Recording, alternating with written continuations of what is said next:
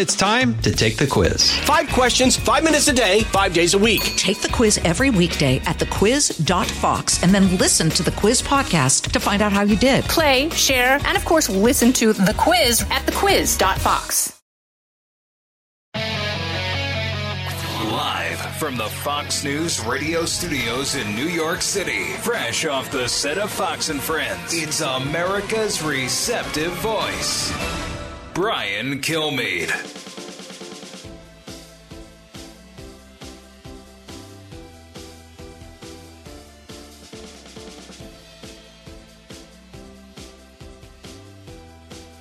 Thanks so much for being here, everybody. It's the Brian Kilmeade Show. It's Tuesday, and it's going to be a great day, and it's going to be a big hour.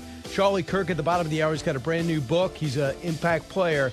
As he talks about Turning Point, he basically gets the next generation of young conservatives together, and this is grown like wildfire. The College Scam is his new book, how American universities are bankrupting and brainwashing away the future of America's youth. Charlie Kirk will be here. Lieutenant Colonel Alan West in a few minutes. In about 15 minutes, I should say. He joins us every Tuesday. So let's get to the big three. Now with the stories you need to know, it's Brian's Big Three. Number 3. Zelensky feels like he is losing slowly, that the Biden administration is basically helping him play for a tie. Unbelievable. Michael Waltz goes and met with Zelensky and has got some grim news, but some news that we could actually change in a good way. Playing for a tie. That's what the White House is doing in Ukraine, costing lives while letting Europe off the hook. And the Russians grind forward, even though they are being humiliated on the battlefield. Number 2. You know, this week felt like your PowerPoint from Inconvenient Truth come to life. It's here. Well, Mother Nature has already declared it a global emergency. Emergency? Really? Green energy obsession. The left off its axis trying to save a planet they have zero control over and making America feel the pain with their AC bill and at the pump. Yes, Al Gore's back, and now we all remember why we never missed him. Number 1. We are not in a recession now. Has inflation peaked? I think probably. But I don't think we're going to, God willing, I don't think we're going to see a recession. Those indicators do not show that we are in a recession or even a pre-recession. Yeah, there we go. Can anyone here define recession? Seems the Biden administration is trying to find a new formula. Deceit and deception is what they're good at. I have an idea. Let's try reality. What's your reality? I don't want to be an economist. I'm not. Either are you. Most likely, unless Peter Marizzi is listening, or, I don't know, Steve Ratner. But for the most part, you know recession. You know what it feels like. You get it officially from shows like this, so you get it from economists that I interview, or from people that you might pick up the paper or download a story and say, oh, we're in a recession. But you know, when you feel as though your wages are not rising, when you hear about your friends being laid off, when you see that your job is not expanding, when you feel as though your belt is tightening, when your expenses at work are being heavily scrutinized, when vacations and hard personal decisions have you deciding that vacations are not for you this year or not going to be as lavish as you originally thought or last as long, or you try to get a part-time job. I mean, that's what recession means, and it's okay. In a capitalist society, we're going to have ebbs and flows in a macro way. I understand it. What I don't understand is not telling us the truth about it, because we all know the truth. We're living it. You're not reporting on something far, far away. It's one we live in. You're taking a bow, Mr. President, because gas dropped 50 cents. But it's already closer to $5 and $4. When it's that high already, why don't you have the sense to understand we're not going to be thrilled when it drops?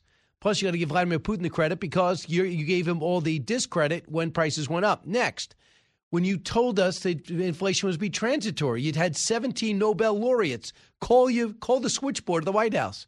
It's transitory. It's transitory. It's transitory. That is wrong. When you told me that Afghanistan is not in danger of being another Saigon, it ended up being worse. Over and over again, we're told a different story, and you make up excuses when you're caught in not telling not so necessarily lying. You're lying when it comes to the border. It's not secure. The other stuff, you're trying to nuance the truth. But when you're a true leader, you tell people what they know, and you tell them how you're going to try to fix it. You don't deny them the knowledge of knowing that you care enough to understand their reality. And that's why this offensive over the weekend was offensive. Cut one. I do want to emphasize what a recession really means is a broad-based contraction in the economy. And even if that number is negative, we are not in a recession now. Has inflation peaked? I think probably. There's so much out of our control. Inflation is a global problem. When you're creating almost 400,000 jobs a month, that is not a recession. But I don't think we're going to, God willing, I don't think we're going to see a recession. This is not an economy that's in recession, but we're in a period of transition. Those indicators do not show that we are in a recession or even a pre-recession. Come on, are you kidding? Of course we're not. We're going to grow back-to-back quarters. We're not going to grow. It's going to be a negative growth.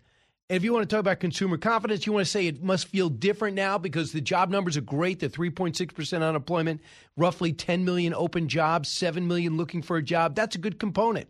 But today we're going to find about consumer confidence, and you can't spin it. It was an all-time high post-pandemic, 128 in June of last year. Now we're at 97.2, the lowest since February of 2021. Confidence is dropping slowly. Are you going to go and tell the American people they're more confident than they are? Wednesday, the Federal Reserve meeting on interest rates. 0.75 is the hope, maybe less. Although economists say the more pain we feel with interest rates, the less we spend, the less we do. That brings down demand, which will quickly get us the inflation to drop. It's now at a gross 9.2%. Speaking of gross, the GDP is coming out on Thursday, not expected to be good. And Friday, the Personal Consumption Expenditure Index. So that might be better. Why? Because a lot of people are spending. Because we got a lot of free money early. People were making more money, true, but they probably don't realize in most cases when it comes to energy, you give all that money back and more, and you might be giving it back in rent because that goes up. You might be giving it back in gas because that goes up. You might be giving it back in air travel because that went up. Vivek Ramaswamy, this guy is already a self-made billionaire, is still working with his Ivy League background at giving other people the understanding of what exactly is happening in this country. He joined Tucker Carlson last night, cut 10. The best way to control a society is to control its language first. That's right. And just like diversity is conformity, inclusion is exclusion, war is peace, now apparently a recession is something other than 2 consecutive quarters of GDP decline. And it's an insult. Larry Summers and Art Laffer, the likelihood of recession being here or coming. Summers worked for the Obama administration famously, and for Clinton, Art Laffer for Reagan. Cut 8. I think there's a very high likelihood of recession when we've been in this kind of situation before. Recession has essentially always followed when inflation has been high and unemployment has been low. 2 quarters back to back, which is, for all practical purposes, the definition of a recession, no matter what the White House wants to say. So there you go. It is. So listen, it's how you experience it. If I tell you in a recession, you say my job's never been better, business is booming, my place is always packed, you own a restaurant, people are in a great mood, that's fine. But that's just not the case with the numbers say, and I just find it very odd that an administration that has this much so-called experience would be choosing to spin things that way. So listen, I do want to talk about what is happening with this whole Green New Deal before we go to break. And I just want to touch on this. So Al Gore rolled himself out over the weekend. He thought it was a perfect time. Why? Because the new Green Deal is dead. We know Build Back Better is on life support. We know that Joe Manchin walked away from the latest deal. And the facts about the economy make it almost impossible to put more pain on the American people who already experience high inflation and high gas and oil prices, right?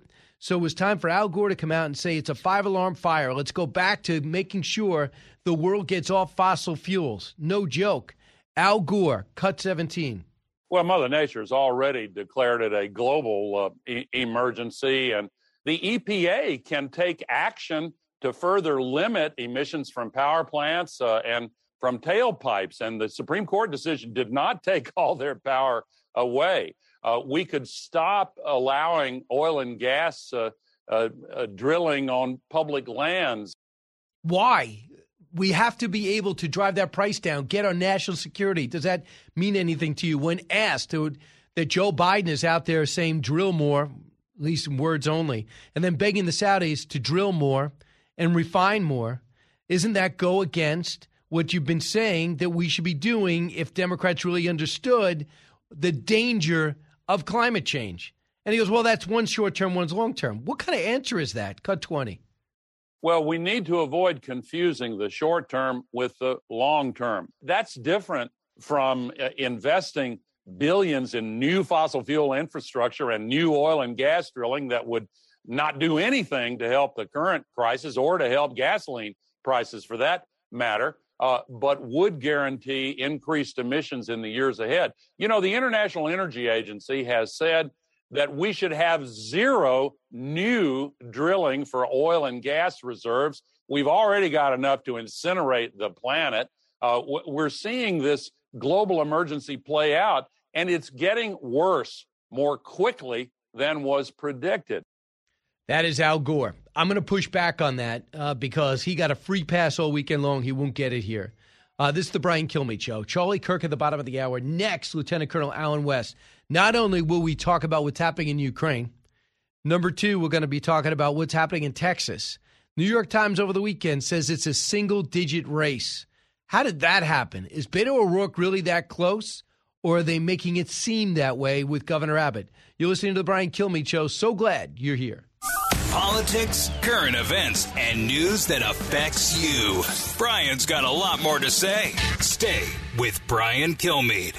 The Fox News Rundown, a contrast of perspectives you won't hear anywhere else. Your daily dose of news twice a day, featuring insight from top newsmakers, reporters, and Fox News contributors. Listen and subscribe now by going to foxnewspodcasts.com.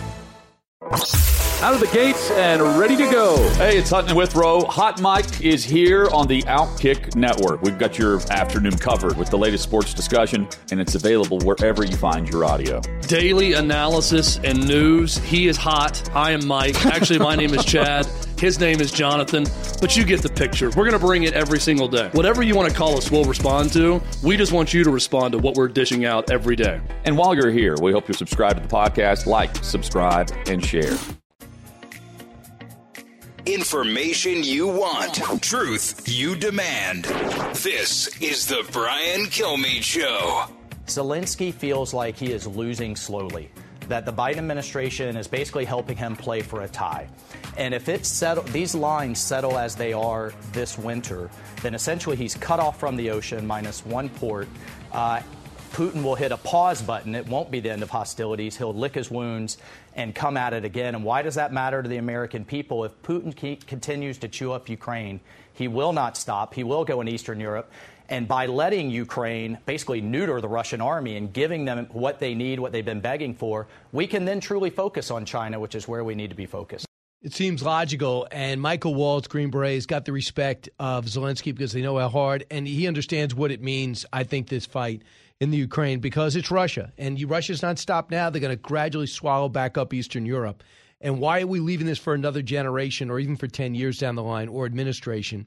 Lieutenant Colonel Alan West may or may not feel the same way, but the way we're giving them weapons is certainly making the description by Zelensky accurate. Colonel, welcome back. Well, it's good to be with you, Brian, and I'm heading to Fort Jackson, South Carolina for my son-in-law's graduation from Army Basic Training. Well, that's fantastic. Your recommendation he joined?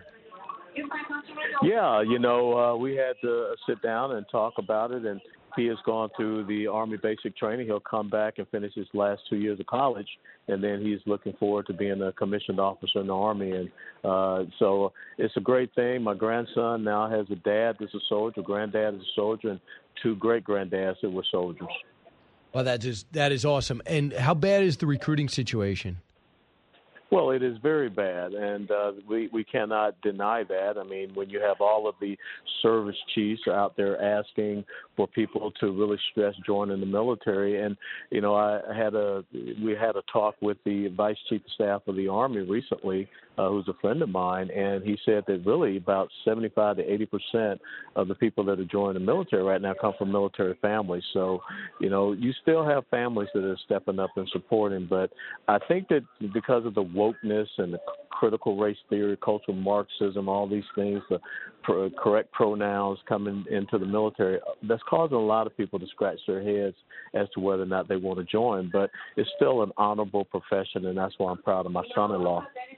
Absolutely. So, Colonel, I want to bring you to what Zelensky said. I don't know if you were able to hear what Michael Waltz said. They met with him, and he said, we're not getting the stuff. It's like the U.S. is playing for a tie, and Europe has gone woke. I mean, gone silent. Excuse me. Mm-hmm. Yeah, I don't understand the drip that we see coming out of the Biden administration. It kind of does remind me of the Obama administration, where we sent MREs and SOCs. Yes, we're sending the lethal type of weaponry, but we're not sending it in the timely manner, and we should have seen this coming, and we should have gotten ahead of it. You go back and you look what President Trump did during his administration. There was no desire for an incursion by Vladimir Putin and Russia into the Ukraine. But the most important thing I can't understand is why we're not helping the Ukrainians to control their airspace. If they can control their airspace, then everything is taken care of. But because of the fact that you have Russia controlling their airspace, that allows them to have this massive artillery buildup, which is they're just pounding the Ukrainians. So a couple of things. The HIMARS are being effective. Nobody doubts it. Even the Russians have admitted it. We just got to get them more. And then on Friday, General Keane said he spoke to people at the Pentagon. They're getting ready to send over F-15s, X-16s. And then on Sunday, we have the press secretary, Admiral Kirby, come out and say, well, no, we're just thinking about it. We might get them to him in December. December? Why bother in December? What's going to be left of both countries by December? Well, the thing is, you got to think about December. The weather comes in. It's not going to be the clear skies that, enables you to have that air superiority, air supremacy. And when you don't have that, that affects what you can do on the ground. The fact that we have the HIMARS there, and I remember testing the HIMARS when I was a major back at Fort Bragg, North Carolina. It's an exceptional weapon system, and it does close the gap as far as the artillery standoff. But you got to have the right target acquisition assets to go along with that, and you've got to have the satellite imagery help. But most importantly, again, you've got to have the dominance of the airspace. That's the most critical thing right now for the Ukrainians. Absolutely. So I want you to hear what else Michael Waltz said that I think you might find disturbing. Cut 26.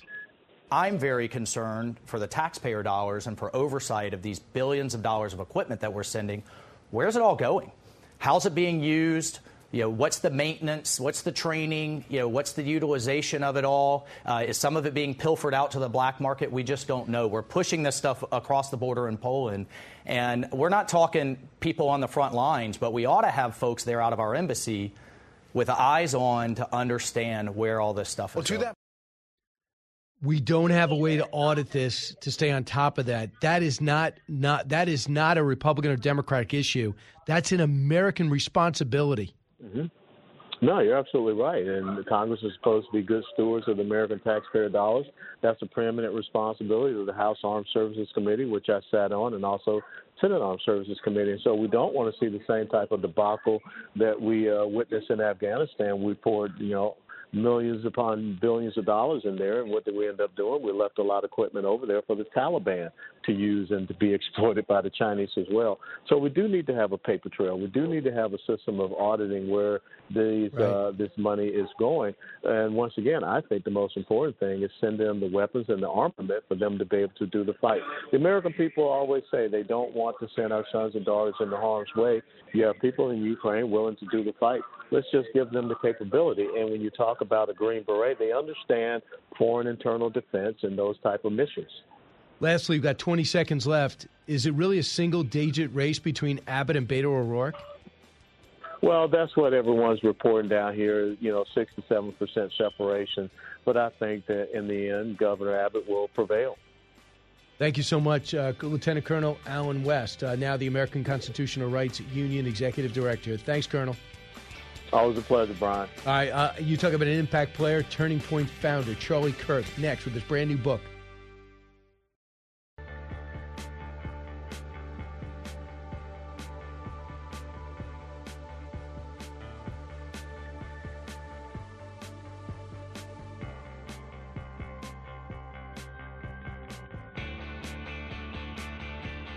From his mouth to your ears, it's Brian Kilmeade. You know, this week felt like your PowerPoint from Inconvenient Truth come to life. Some of the headlines: the Colorado River having to do water rations, the monarch butterfly declared an endangered species, we had the ice melt in Greenland, record high temperatures in the UK, wildfires in France and Greece, the Rio Grande is running dry in New Mexico. It's here. That was the introduction to Al Gore before he even had to speak, who was saying that everything's here. But if you read it, if you watch his movie, what you remember of it, most of the stuff that he said has not even come close to fruition. The world should have been on fire by now. And there's always challenges because Earth continues to spin on its axis. I am just amazed at how the new, and we've seen this, the new Mueller report on CNN and other places seems to be climate change. And they're everywhere you go. If there's a fire or it gets a little bit hot or if someone has to take off their shirt or put it on a tank top, it's proof of climate change.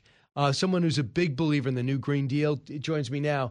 He is Charlie Kirk. I'm a big advocate of that, right, as and you well know. It's not in your bio, but I just know people that know you. Yes, that's He's right. the founder of Turning Point. Charlie Kirk is here in studio. His book is out, too. It's called The College Scam, How America's Universities Are Bankrupting and Brainwashing Away the Future of America's Youth.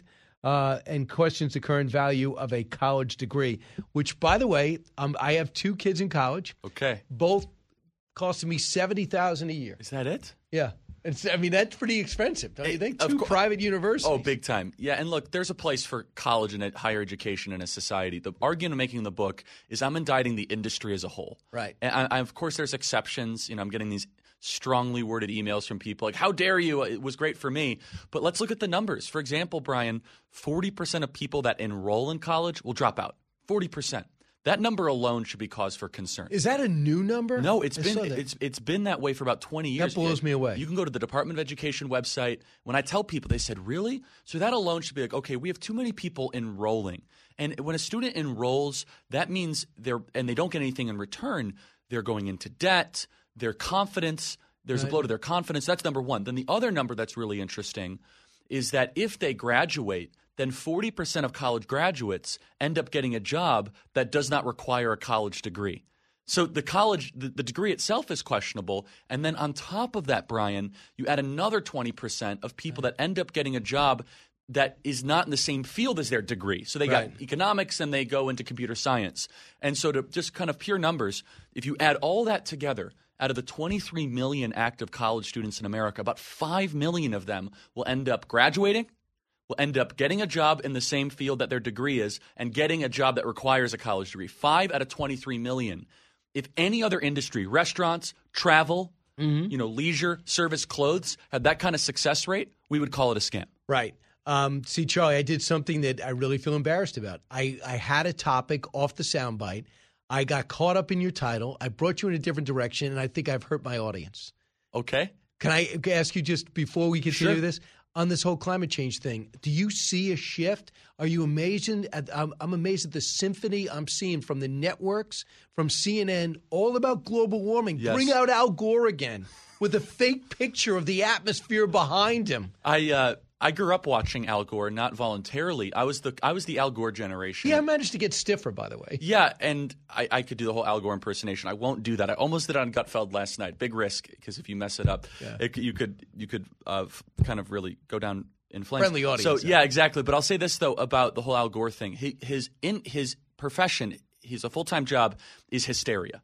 If there is no hysteria, there is no climate emergency. There's just one kind of example, though, and it's hard to articulate without the picture, but just the way they used to tell the news 15 years ago with weather, for example, it used to be all green and blue colors. The same temperatures are now hot red and orange. If you just look at we had pink last week. Yeah, the same weather reports, though, meaning the same temperature numbers.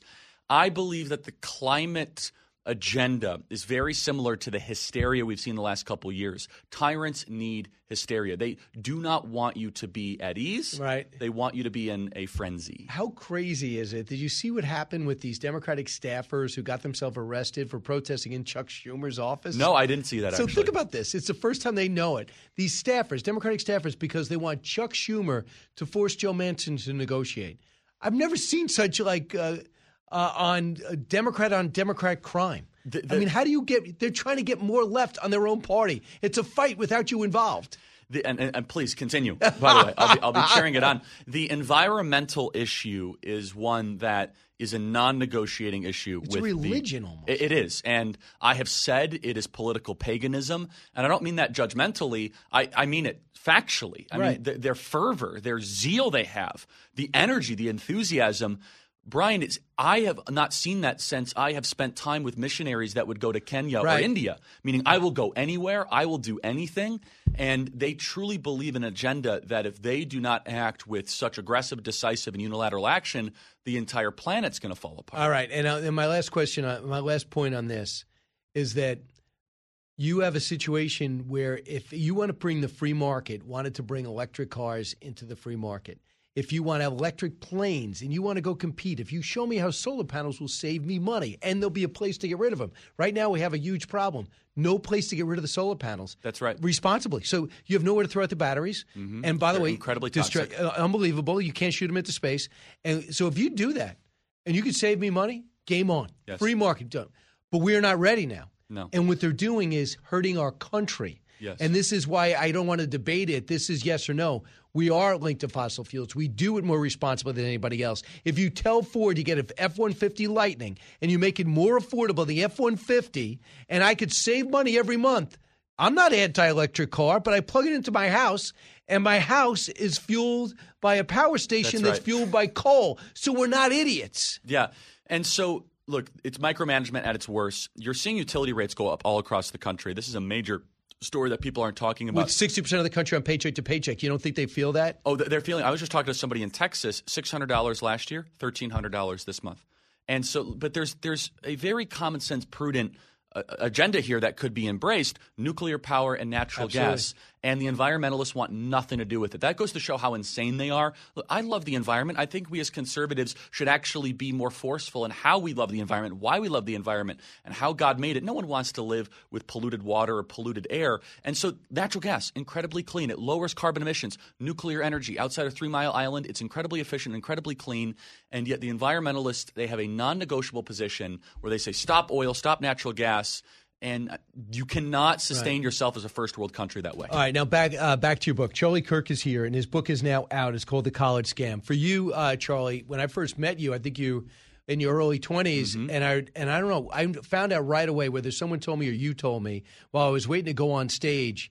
That's Charlie Kirk. Hey, Charlie, nice to see you. And within a few minutes, you told me I never went to college. I go, wait, you started this because you look so young. I go, you started this thing right out of school. No, I can't come out of high school. So that was not your initial decision, though, to not go to college. Yeah, I read about this in the book. Is that originally I wanted to go to West Point. I didn't get in. I then had Baylor as a backup option, and it just didn't feel right to go borrow all that money to go down to Texas and do that. And so I said, I'm going to take a gap year. And it turned out to be a Ken gap Starr decade. was there, by the way. Yeah, that's right. I actually met with – it's a funny story. I met with Ken Starr while he was there, and we had a good time. I said, hey, I might do this instead. He's like, oh, you go do that. Now he serves on our honorary board. It's kind of hilarious. Wait, he told you don't worry about going to college? No, he was – I won't say that. He was very open to the idea. Like, you could always come back. This sounds like a good idea. You have a lot of energy.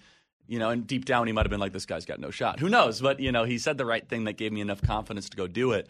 But it's been this amazing Only in America story, Turning Point USA, which started nothing 10 years ago and no ideas, no connection, no idea what I was doing, and now has really blossomed into the premier movement of young conservatives across America. And if somebody is a politician and wants to maybe break in or establish themselves or be successful, whether it's a former president of the United States or an aspiring one, they call you.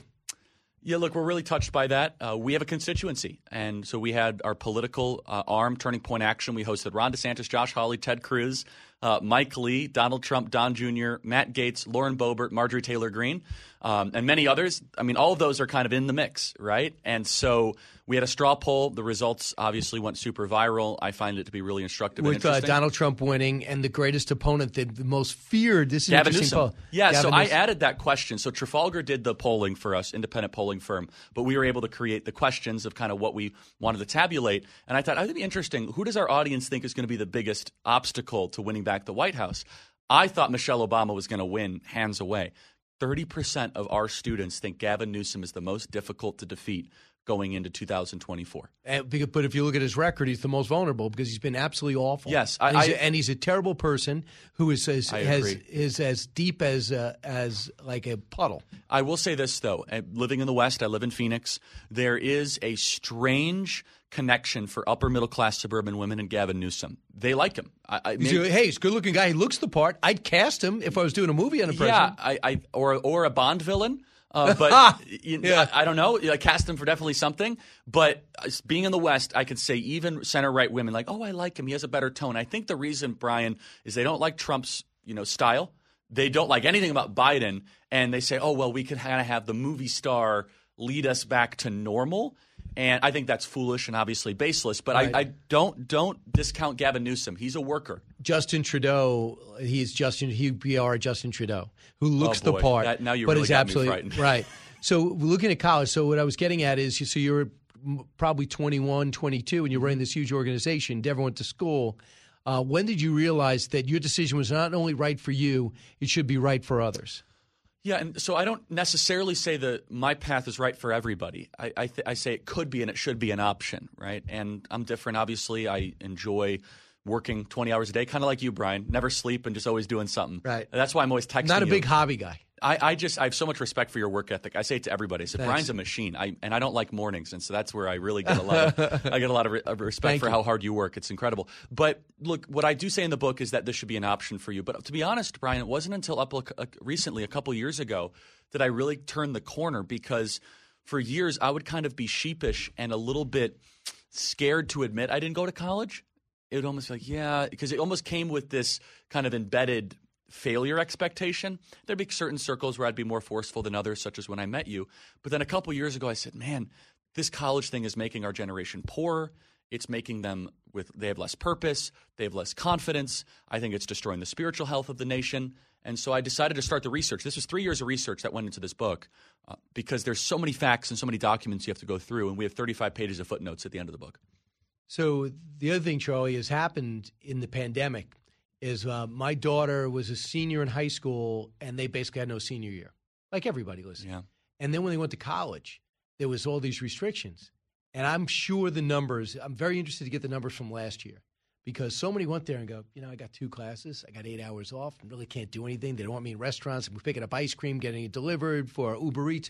And they go, what am I doing here? Yeah. So instead of keeping the momentum from high school graduation, go to the beach, get a job, September, all of a sudden they stopped down. Yes. And they looked around and said, what am I doing?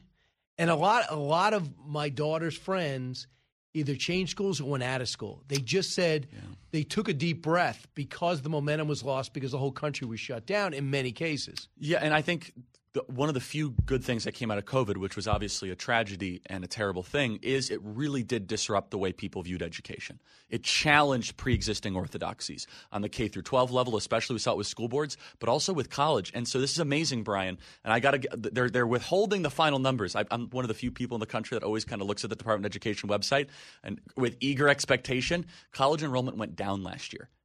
We don't know yet for this year. That should be coming out soon, and it went down slightly. That's remarkable. Usually it was just going up every single year automatically. There's at least 40 colleges I know of that are on the brink of bankruptcy. That's very healthy. I don't wish pain on anybody, but I think that if you have an industry where businesses never go under and there's no check and balance, then you're not going to have a superior product. And so all that together, I think coming out of COVID, we are seeing a new education renaissance. And the thing is, when you do try to supplement private insurance, these private colleges, instead of them saying, okay, we got some government money or the student loan cap has been raised, they raise their tuition. That's right. Which is sinister. It is. And not to mention the endowments alongside of it. So in the book, we talk about how the college has basically become a school with a hedge fund attached. And you have these multi-billion-dollar tax-free endowments. If you tabulate the top 5 endowments in the country, Stanford, University of Texas Austin, Yale, Brown, and I think one more Ivy League school. I could get the order mixed. Could be Harvard. Harvard's number 1. Yeah, with $56 billion. It's about $135 billion in tax-free endowments that are growing, and all of them are raising their tuition year after year. And then Harvard went out of their way until they got backlash to go get PPP money, as if they needed an extra $15 million to make payroll. It's incredible. Charlie Kirk's sticking around. He's got a brand new book out. You got to go pick it up. It's called The College Scam. Back in a moment, Brian Kilmeade Show.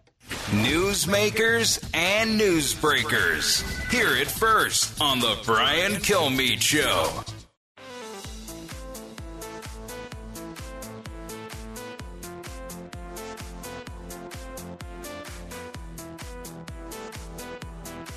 A talk show that's real.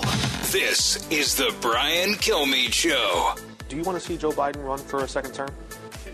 Yeah, That's an easy question. That's not going to take long. Do you want to see Joe Biden run? I don't want to answer that question because we have not, I don't want to answer that question. Okay. I mean, he's the president and he has the right to run for a second term. Absolutely. I'd rather you not do that answer. Who was that? Cori Bush. Oh, okay. Cori Bush, the woman that will say defund the police, and every Democrat just passes out on the spot because they know it's death to their party. Charlie Kirk here, Turning Point USA founder, author of a brand new book you got to pick up, especially if you have a kid about to go to college or you're thinking about going or going back. It's called The College Scam, How America's Universities Are Bankrupting and Brainwashing Away the Future of America's Youth. It questions the current value of a college degree, as does a guy you really like. You're going to want him there tonight, Tucker Carlson.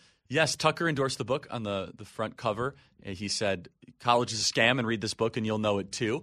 And look, outside of a college like Hillsdale College, the other part outside of the financial aspect of it is the wokeism and the bad ideas. Every bad idea, Brian, that we make fun of. Defund the police, as we just said. Climate extremism. Men can become pregnant. All of it originates from the university. The same way that the Chinese coronavirus came from the Wuhan Institute of Virology. We said, oh, where did it come from? Is the same way that all of these idea pathogens originated in the university and they spread like viruses across our society. You know what's interesting? It's going to be hard even for Eric to do.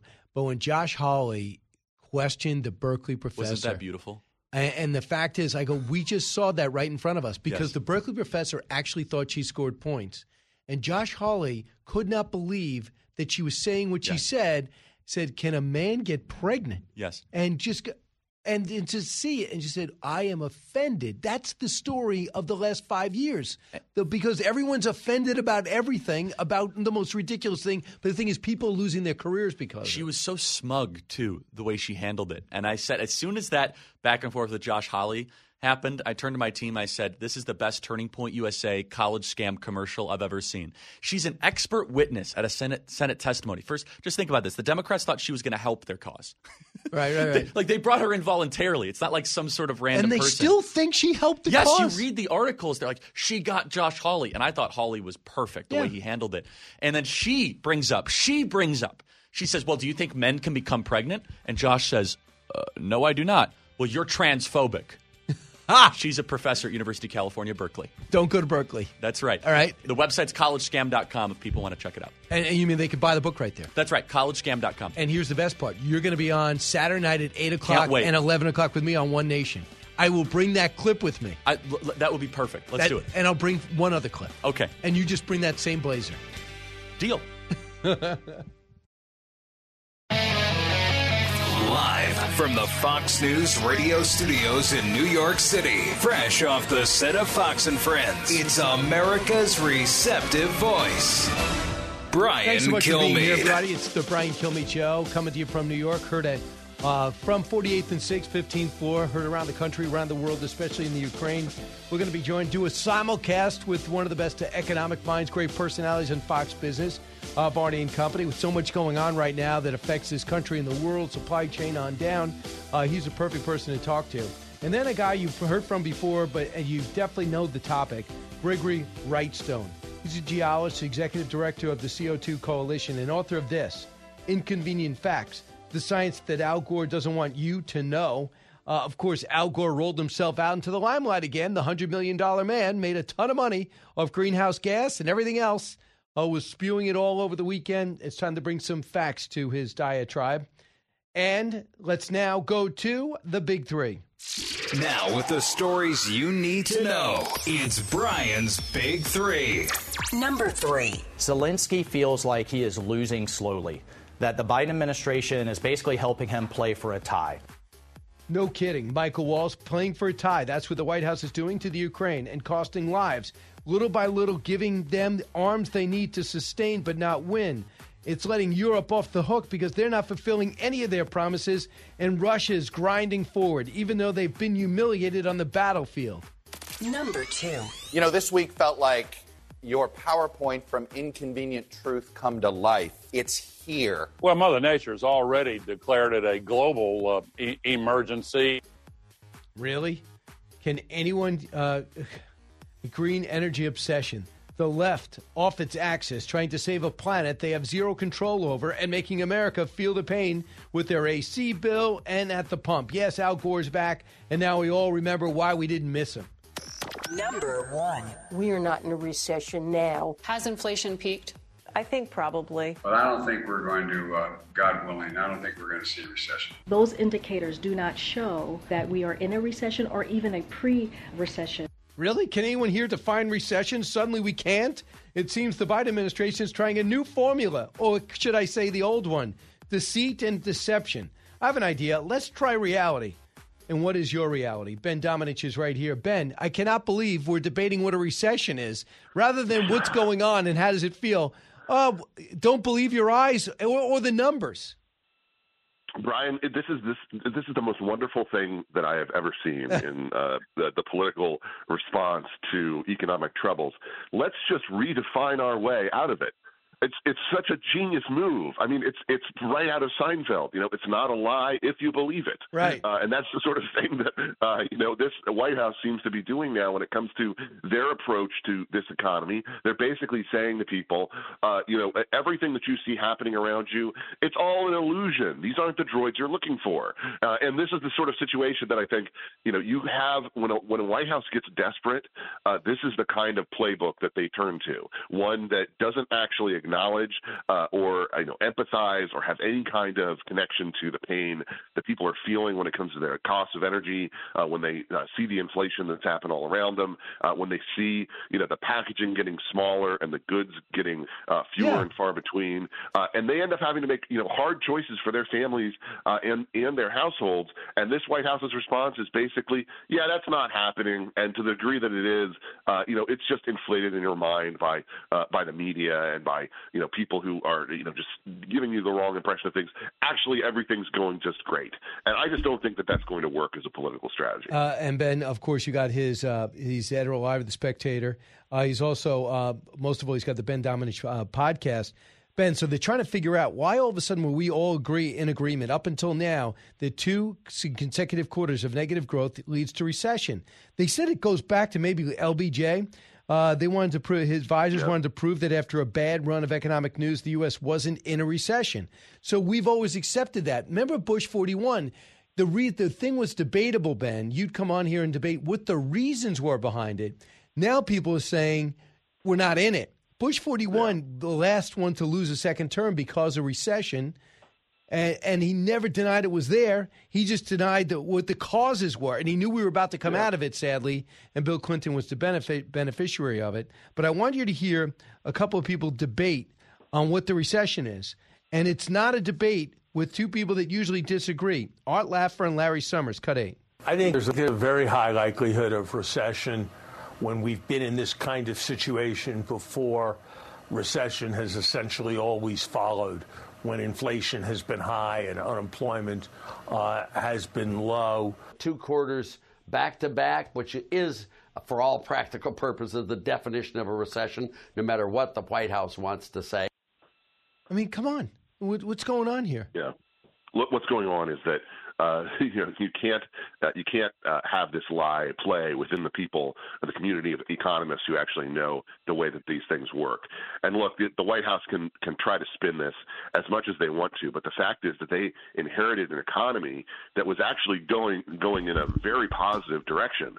And coming out of a pandemic, lots of people going back out, traveling again, wanting to spend money, and it's only through their own approach to policy that we've gotten to this point. They wanted to just spend, and the fact is that at the end of the day, they spent so much money so fast that they flooded our economy in a way that was really irresponsible, led directly to this inflation. And then on the energy policy side of things, they took the dramatically opposite approach of the previous administration in a way that people felt pain immediately. They can talk as much as they want about this being due to the great invasion of Ukraine. brain, but it simply isn't. If you look at the charts, the fact is that energy prices and costs were going up well before Putin decided to invade. And this is something that, unfortunately, this White House is so wedded to the green agenda, as you mentioned, with Al Gore emerging from under his man-bear-pig cave to come out and scare people again. This is a situation where they're so wedded to the doctrine of a climate agenda that is designed to, frankly, make energy more expensive. In the short term, it leads to worse emissions because it makes all these coal-fired plants go back online. It hampers us when it comes to natural gas, and it makes us beholden, of course, as we've seen, to the Middle East and countries around the world that in a way that we really shouldn't be in order for our national security policy to be what we would like it to be. So Al Gore comes out yesterday. He says a climate emergency. When asked, he says, well, the President of the United States has been begging Saudi Arabia to pump more, been yelling at the oil and gas industry to refine more. So what do you mean it's an emergency? He goes, well, that's short-term, long-term. Then he said this in an effort to pass his climate agenda. This man whose dad was in the Senate, who he made his name in the Senate, I thought was a traditionalist, cut 19. Public sentiment is changing, but our democracy is broken. And in order to solve the climate crisis, we're going to have to pay attention to the democracy crisis. The same reason that it's seemingly impossible for the Congress to pass legislation banning these weapons of war is the same reason that we can't pass climate legislation. We have a minority government. We have the filibuster still, which ought to be eliminated. Really? Eliminate everything, change everything, democracy broken. So what? Al Gore could get richer? In defense of democracy, Democrats are now going to get rid of the filibuster, pack the Supreme Court, and completely transform the way that our elections are done. Yeah, that's a great argument. Congratulations. You're saving democracy by wrecking it. This is the sort of thing that, we've heard time and again from Al Gore. He's willing to take any steps at all to advance his agenda. He's never willing to reconsider any of the steps that he's recommended. And look, he is out of step with the actual science and with serious people on this topic because he's not about, ramping up nuclear. He's not about trying to move toward cleaner energy sources in ways that, frankly, involve a lot of steps from government that he doesn't really approve of. The fact is that we saw, under the Trump administration, we saw emissions get better in a lot of ways, in part because of the natural gas boom and everything else that was going on with that. And yet the left doesn't want to celebrate that sort of thing. Instead, they are invested in this to a religious degree. And frankly, Brian, I'm just sick of it because at the end of the day, the people who suffer the most are people in the developing world who are getting denied air conditioning and the basic benefits that you and I and every other American enjoys. Right. Boo, and we do have air conditioning. It's going to be a lot more expensive. And if you live in paycheck to paycheck, you'll feel every dime. And your life's directly affected. And when someone gets behind the microphone and says the economy's doing good, we're not in a recession, it's almost as if they become an adversary instead of an advocate for you. I want to bring you to politics, if I can, even further. Congresswoman Cori Bush missed to fund the police over in Missouri. She said this about President Biden's future in her mind, and it's what she didn't say is key. Cut 32. Do you want to see Joe Biden run for a second term? Yeah, that's an easy question. That's not going to take long. Do you want to see Joe Biden run? I don't want to answer that question because we have not. I don't want to answer that question. Okay. He's the president and he has the right to run for a second term. Absolutely. But I don't want to. I don't want. I'd rather you not do that answer. She's too much of a rush to say yes. Brian, I have to admit something. I had not heard that cut. I had read the quote, but I had not heard that cut. That hesitancy in her voice is amazing. Oh my gosh!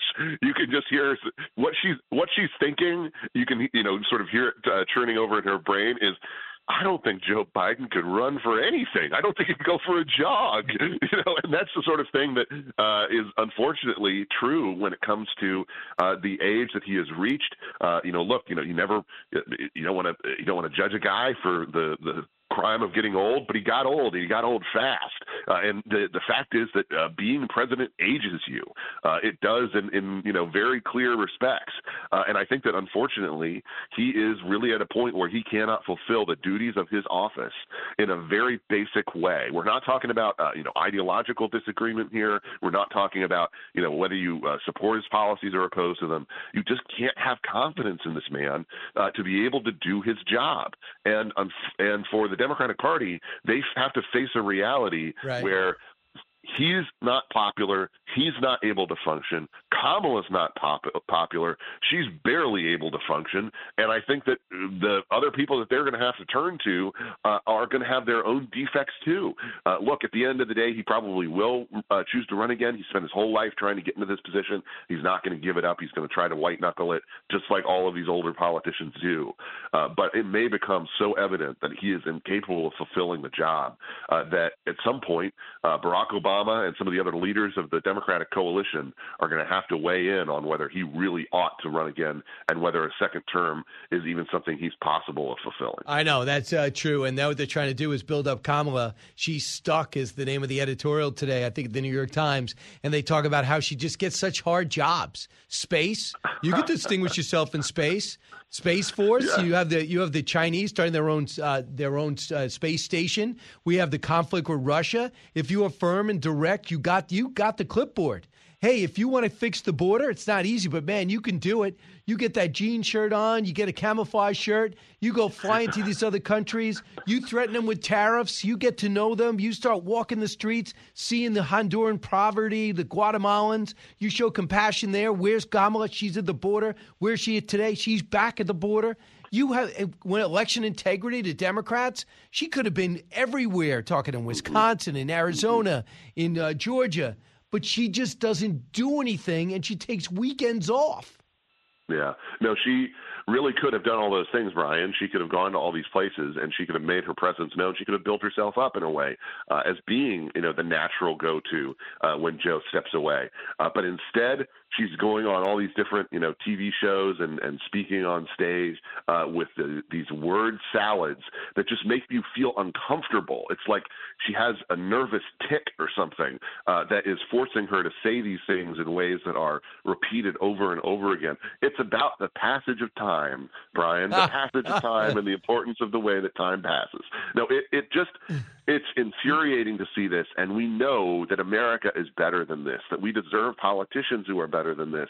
And I think that Americans, even those who may support some of this agenda, are starting to wake up to the idea that these people just are not cut out for this job. And in a moment when we are facing so many challenges at home and abroad, we need to have people who are capable of standing up and delivering a message, knowing what it is, and having clear goals. I mean, you want to be Dean Smith's assistant in those later years because he's letting him do everything. You want to be Bobby Knight's assistant.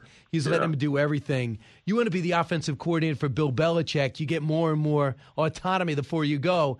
This could be Kamala Harris. It doesn't matter. Who did the offense do well? Even if the team lost, people look around and look for that diamond in the rough. But instead, Kamala unplugged. Let's listen. Do you plan to visit the border? Not today. You're going to have to Xerox or photocopy your ID to send it in to prove you are who you are. Well, there are a whole lot of people, especially people who live in rural communities, who don't. There's no Kinko's. There's no Office Max. With us in government, we campaign with the plan. Uppercase T, uppercase P, the plan. We've been to the border. We've been to the border. You haven't been to the border. And I haven't been to Europe. What do you think your biggest failure has been at this point? To not get out of D.C. more. Oh, my God. What do I say to that? It's just so uncomfortable. You've got old Uncle Joe, meandering and telling the same story, twice at or three times at the dinner table, and you've got Kamala over there cackling and pretending like everything's just okay. And it's infuriating, I think, to the American people. And until the Democrats discover an alternative to this approach to governance, they are headed for a major tidal wave in November that is going to sweep so many of them out of office. It's going to lead to a lot of new blood in Washington, D.C., and then they're going to have to deal with everything that comes from that. All right. Ben, I get you fired up today pretty early. You really owe me. Thanks so much. Get the Ben Domenech podcast. Thanks, Ben. Great to be with you as always. All right, just before we go, just this news now. Russia has made it official. They will leave the International Space Station at the end of 2024 and start construction on its own station. Good riddance. Brian Kilmeade Show. It's Brian Kilmeade.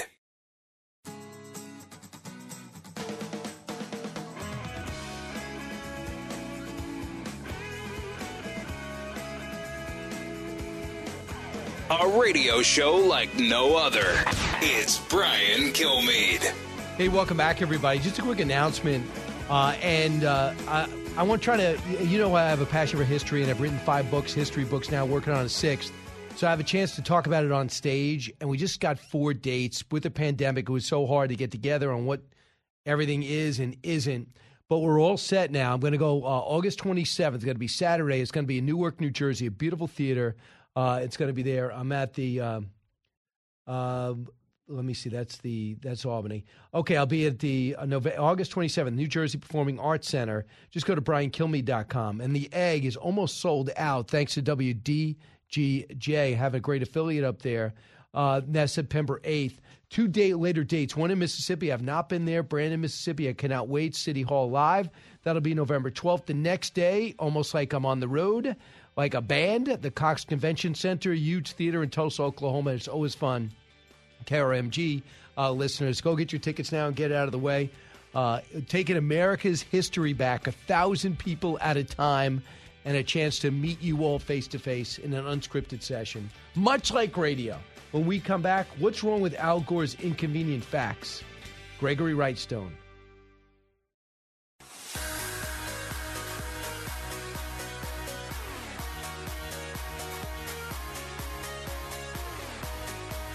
The more you listen, the more you'll know. It's Brian Kilmeade. You know, this week felt like your PowerPoint from Inconvenient Truth come to life. Some of the headlines: the Colorado River having to do water rations, the monarch butterfly declared an endangered species, we had the ice melt in Greenland, record high temperatures in the UK, wildfires in France and Greece, the Rio Grande is running dry in New Mexico. It's here. So there you go. Chuck Todd outlining how lucky we are to have Al Gore and how lucky we are that the Earth is still around and he was 100% right. Is that, in fact, the facts?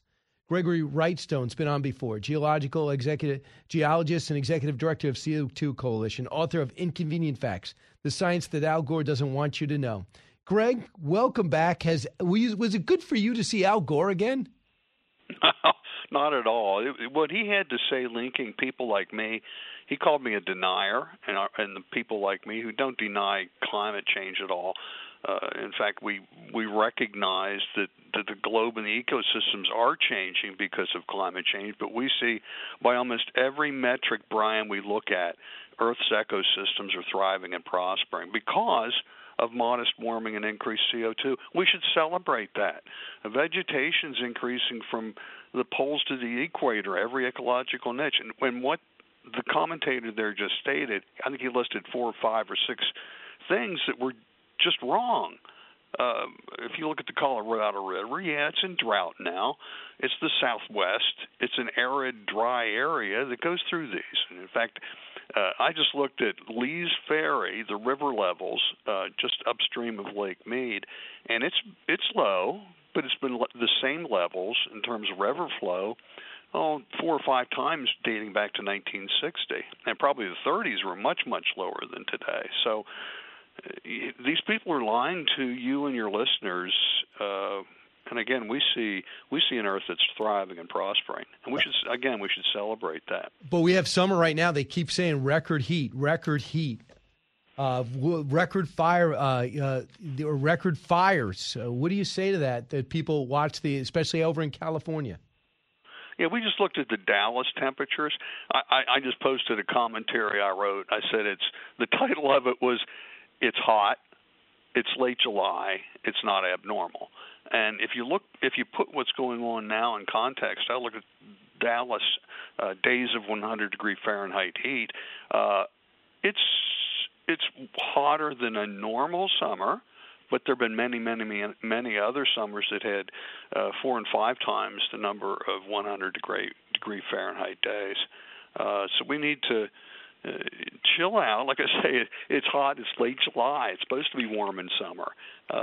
And in fact, most of the temperature records across North America here in the United States were set in the 1930s. Some 85% of the high temperature records were set in the 1920s and 30s. And in fact, the number of record lows or record high lows have increased. So we're getting not as cold in the winter.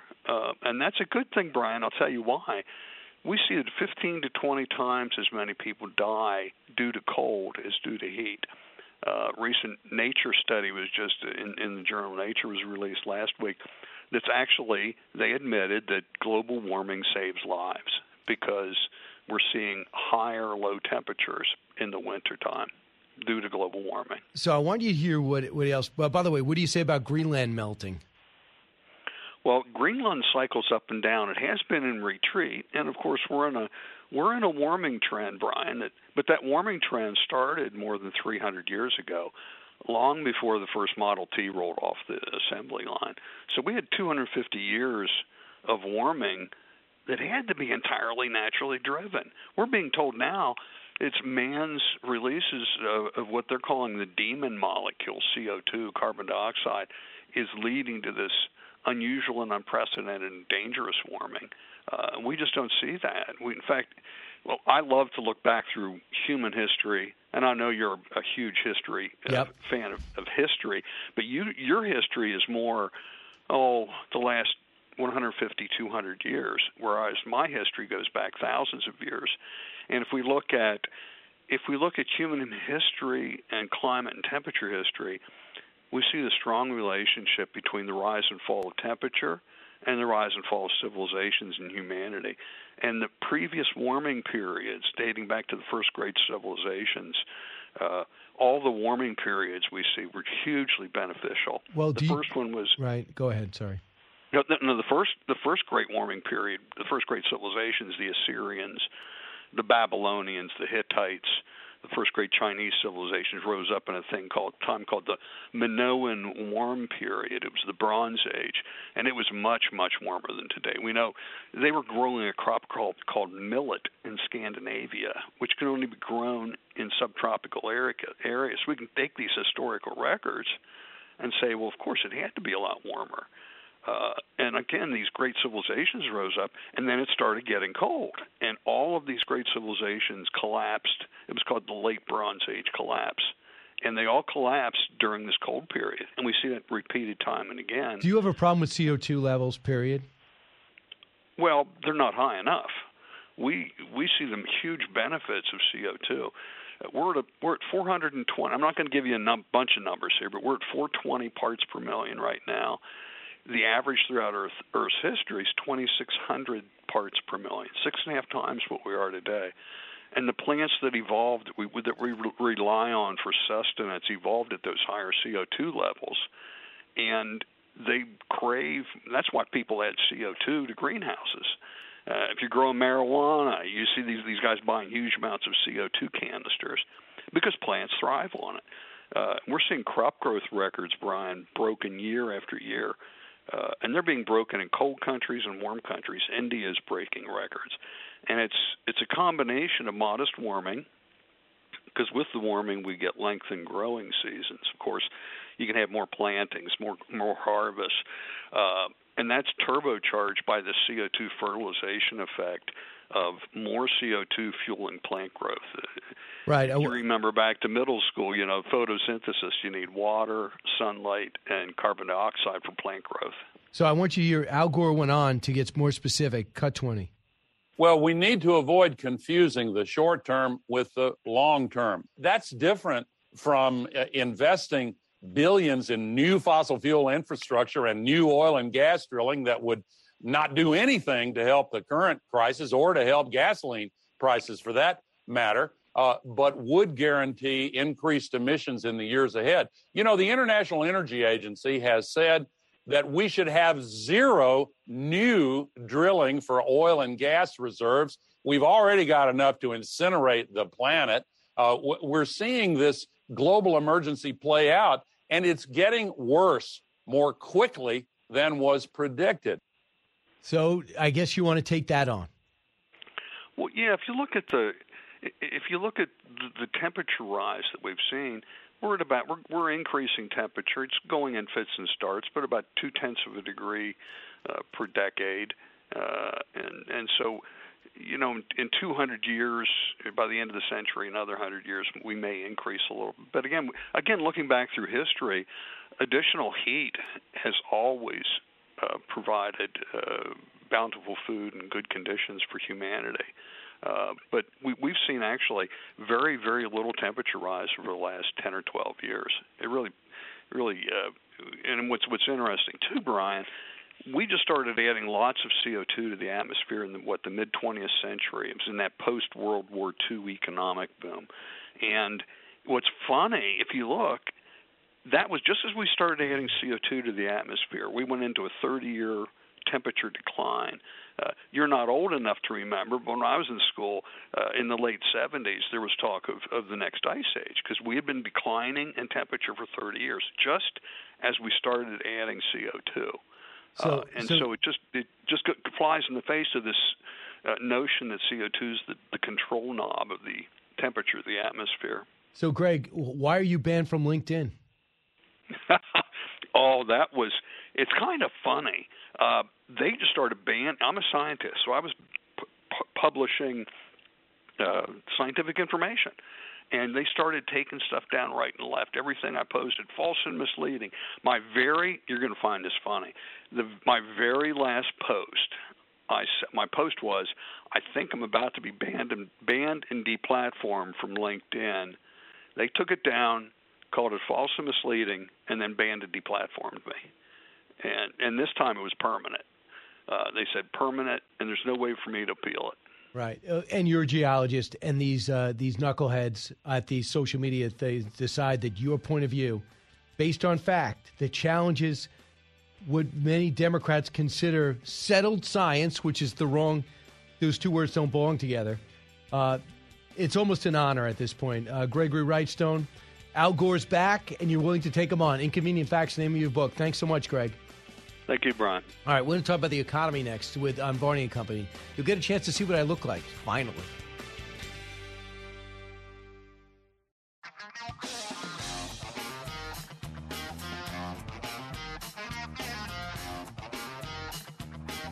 Now, the Brian Kilmeade Show joins Fox Business's Varney & Company with Stuart Varney, live on your radio and on Fox Business. Here's Brian Kilmeade. Hi, everyone. Welcome back. I think I'll take my coat off, maybe even take my name tag off. We're about to go on television. And so get on board right now, because at the end of this, I'll be able to squeeze in a couple of calls if it's like my other hits. And in case you don't know, a couple of things going on today. In Washington, D.C., the American First Policy Institute hosts its first ever American First Agenda Summit. I know Newt Gingrich will be speaking there, and a guy named President Donald Trump will be speaking there. And that is his agenda. So it makes perfect sense. Also, former Vice President Mike Pence already gave remarks to Young America's Foundation, the 44th National Convention of Student Conferences. A little battle there. Kilmeade, who joins us now. All right, Brian. Former President Trump returns to D.C. today for the first time since leaving office. And Joe Biden, that would be President Biden, is already picking a fight with him ahead of the visit. It looks like there's going to be a head-to-head fight in D.C. What do you say? A couple of reasons. Why does President Biden want to fight President Trump when he's got inflation, he's got the Ukraine war, the President Zelensky coming out and saying the president's playing for a tie, we're not getting weapons quick enough? Why is he looking at all the challenges with China? Should Nancy Pelosi go or not to Taiwan? Why is he picking a fight with Trump? Why? Because it's easy. It's distraction. And he wants to tell his party, I'm the guy that beat him last time, I can beat him again. To see him squint his way through another speech yesterday was painful. And then to see him go ahead in a very stilted way, pretend to be tough. I think his prompter is just slightly above camera, so as if I was staring up here. And now he wants to take on Trump. He wants to show the Cori Bushes of the world. He wants to show the Gavin Newsoms of the world, back off, it's my gig. When at 79 years old, he can barely do it. But for Trump, it makes total sense. This is his agenda. What is President Trump's greatest strength? The stuff he did and the policies he implemented, the certainty in which he put them into use. And I think ultimately the people around him at the end were the people that understood his agenda. So this makes total sense because at the very least, if President Trump is or isn't on the ballot, if the Republicans are smart, his issues will be because that agenda works for the country. Do you think that former President Trump going to D.C., first time since he left office, he's going to be there today, will he use today and the speech today as an opportunity to declare for the presidency in 2024 and make that declaration today? You think he does it? No, because he's too smart for that. And here's what I mean by that. He wants something dramatic. Coming down the escalator is going to live in infamy. You know, a major setting with 10, 20, 30, 40, 50, 60,000 people in Alabama is the place he'll announce. And even if it's September, which is 3 months too early, it does not work to the party's advantage to do it. I don't know anybody who thinks he should. I don't think late July, middle of the afternoon makes sense in Washington, D.C. It's just not his speed. I want to talk to you about Taiwan. I know we've been seeing this pictures of the air raid warnings that they've been giving in many cities in Taiwan. This is all about Speaker Pelosi's visit to Taiwan. When that visit was announced, the Chinese respond with, the threats to Taiwan. Do you think the Speaker should be going to Taiwan? I don't know what prompted this, but I 100% support her going. And now she cannot not go. Because the weakness that she will display by backing off, I don't care about her, the party. She represents the country, third most powerful person in the country. She has to go. If she backs off, you know what that's saying to South Korea? You know what that's saying to Japan? You know what that's saying to Australia? You know what that's saying to India? We can't compete. We're the only hope this world has. Economically, militarily, we're superior in every way. Start acting like it. We want to go to Taiwan? We're going to Taiwan. The Speaker Gingrich was on with us yesterday, was just on Fox and Friends. He said, I went there in the late 90s. I even said, Mr. Speaker, they're a lot more belligerent now. He goes, so what? What are they going to do? We're going to Taiwan. We have to also get them the defensive weapons needed to defend themselves against China. And I think China, in many ways, is looking at what's happening to Russia and seeing that we thought that red menace. And as much as they are grinding forward and making some progress, they have been humiliated on the battlefield. They are a relic. They're a rusting old power, and we're seeing it. And I think on some level, China hasn't had a conflict since Vietnam when they tried to teach Vietnam a lesson because they were being belligerent about something else, and it didn't go well. So what makes them think these war games that they've been practicing for the last 50 years lead to effectiveness on the battlefield? Do they want to be maybe brought down to earth? Got it. Brian, I'm out of time. Good stuff. See you again next week. Great Thanks to so see much, you. Brian. Thanks, Stuart. Kilmeade. All right. All right, 1-866-408-7669. I'm so glad that Stuart brought me to that. So the Speaker makes an announcement a couple of weeks ago, officially, unofficially, she's going to go.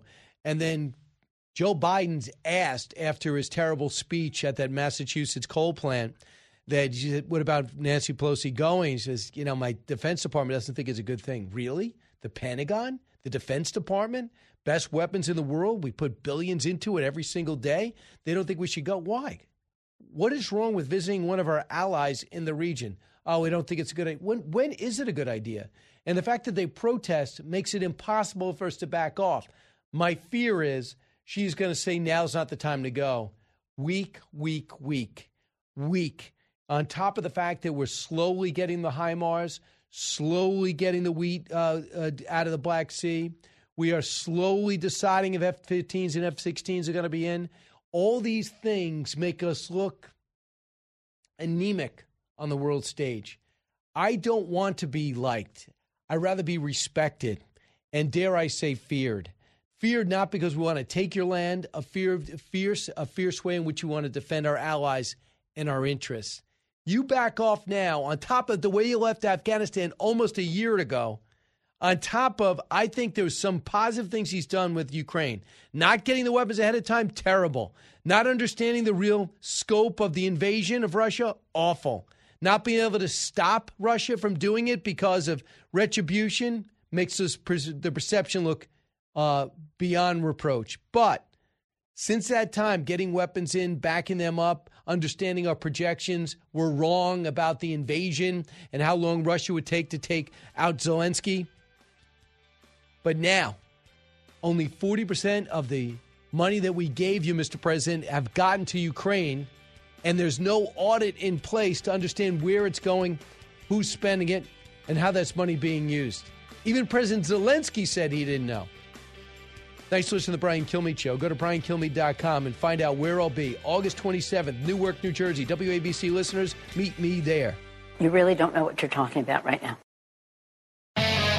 From the Fox News radio studios in New York City, giving you opinions and facts with a positive approach. It's Brian Kilmeade.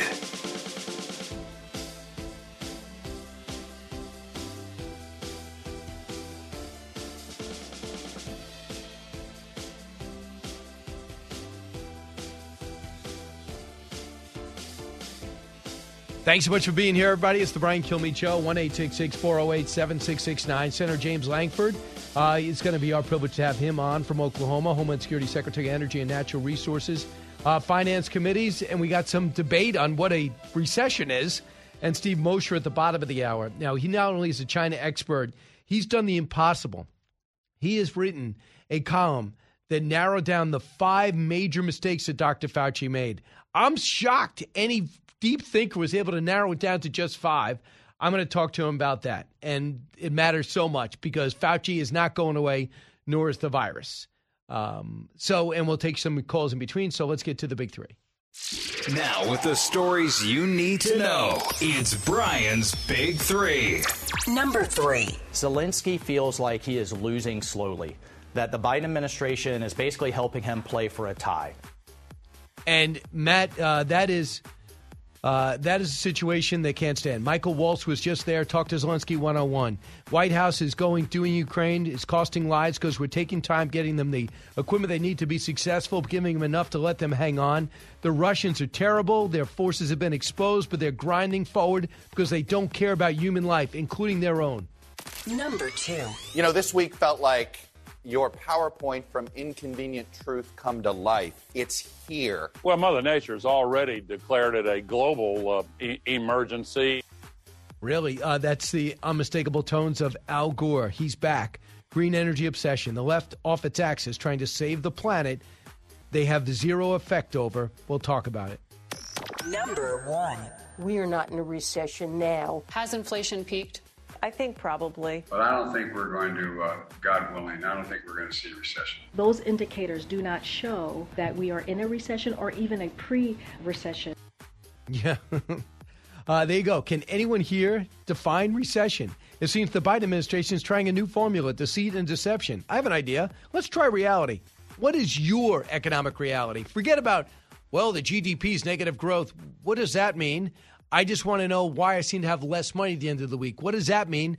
I'm trying to figure out why my flights have become so expensive, why my stay at that all-inclusive resort is now maybe out of my range. So that's the economy the average American thinks about. And the President of the United States, who prides himself as a blue-collar guy from Scranton, who wants to get some breathing room at the dinner table, so that's why it's always good to have a raise or a little bit of a tax cut. Instead, he sits there and tells everybody, I saved you 50% per gallon on gas. That's great if it's $2 and now $1.50, but it's just under $5 now. I wish the president would understand that that's not a reason to take a bow.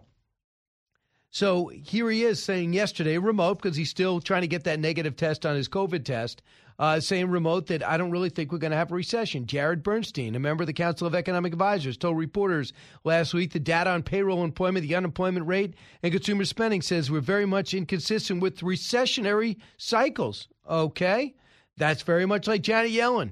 She says 2 negative quarters of economic growth does not equal recession in her book. Really? Because why are they saying this? because today the Consumer Confidence Index is out. Tomorrow, the Federal Reserve meeting takes place on interest rates. Thursday, the GDP comes out. And then Friday, personal consumption expenditure. Are we spending the money that we got because we are somewhat flush with cash? So what does that mean? Here is a look at what the Biden administration has said, denying that we're in a recession. Cut one. I do want to emphasize what a recession really means is a broad-based contraction in the economy. And even if that number is negative, we are not in a recession now. Has inflation peaked? I think probably. There's so much out of our control. Inflation is a global problem. When you're creating almost 400,000 jobs a month, that is not a recession. But I don't think we're going to, God willing, I don't think we're going to see a recession. This is not an economy that's in recession, but we're in a period of transition. Those indicators do not show that we are in a recession or even a pre-recession. All right. Walmart cut their profits outlook as it lowers prices to move goods. It's kind of interesting. Walmart said a double-digit food inflation is higher than it was at the end of last quarter, noting that it's affecting consumers' ability to spend on general merchandising categories. This is the real-world stuff because most people I know shop at Walmart, Kmart, Target. Half America's elderly can't afford essential expenses due to rising inflation and higher costs of living. Okay? That's what we're hearing. They have insufficient incomes to pay for essential expenses, according to the University of Massachusetts. That, to me, is consistent with people who say, I don't like the way we feel economically. Now, why did that happen? We didn't feel it, but we should have. When the president we put a whole lot of money, we printed a whole lot of money to tell us everybody to go home during the pandemic, and we had all these stimulus funds. And then we kept doing it, and we got $800 billion before Donald Trump left office. I think it was December. And then Joe Biden, using the momentum he had from his election, decided to use it on a rescue fund, $1.9 trillion. That's what Larry Summers told us led to all the spending that we did not need, that made us too flush with cash. Sooner or later, there was calls on that cash. Here's what Casey Hunt said of CNN. As the so-called experts in the administration told us, no recession.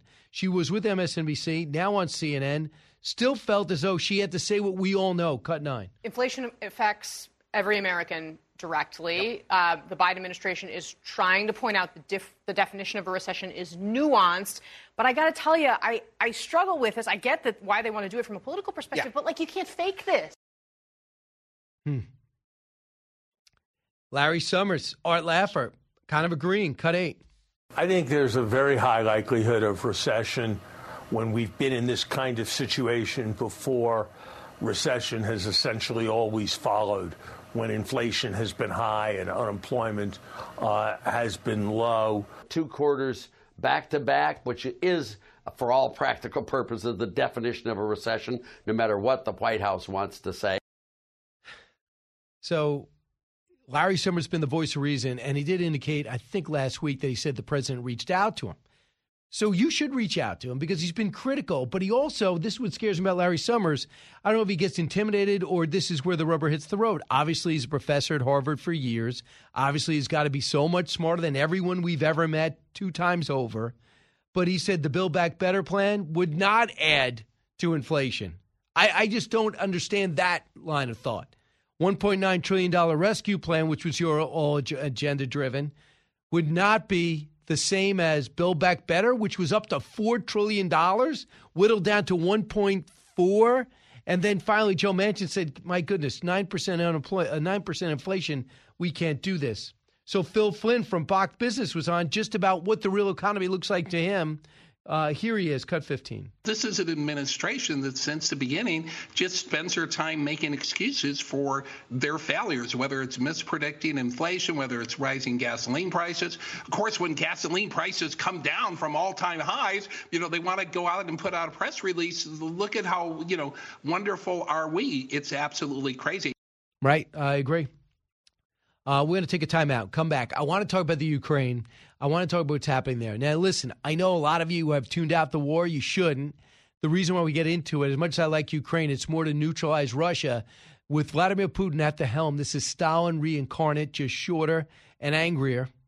And now, if they are able to whittle away 20% of Ukraine's land without any blowback, Goodbye, Georgia. Goodbye, Moldova. Soon, Poland. Next thing you know, they're going to start infiltrating different governments saying, hey, how would you like to taste a little Ukraine's carnage? If you just put my person in place and who do what I would do, I'm not going to bomb you. Because he doesn't care about his own soldiers. He lost between 15 and 20,000. He doesn't seem to care. If you protest that war in Russia, you go to jail. They've lost 300,000 of their biggest thinkers. But they will use any money revenue that they get from dollars and gas, oil and gas, and put it into their military if we don't stop them here. That's why I think it's important. You'll hear from Mike Waltz, who's going to let us know what exactly happened over there. You listen to the Brian Kilmeade Show. Don't move. Expanding your knowledge base. It's the Brian Kilmeade Show.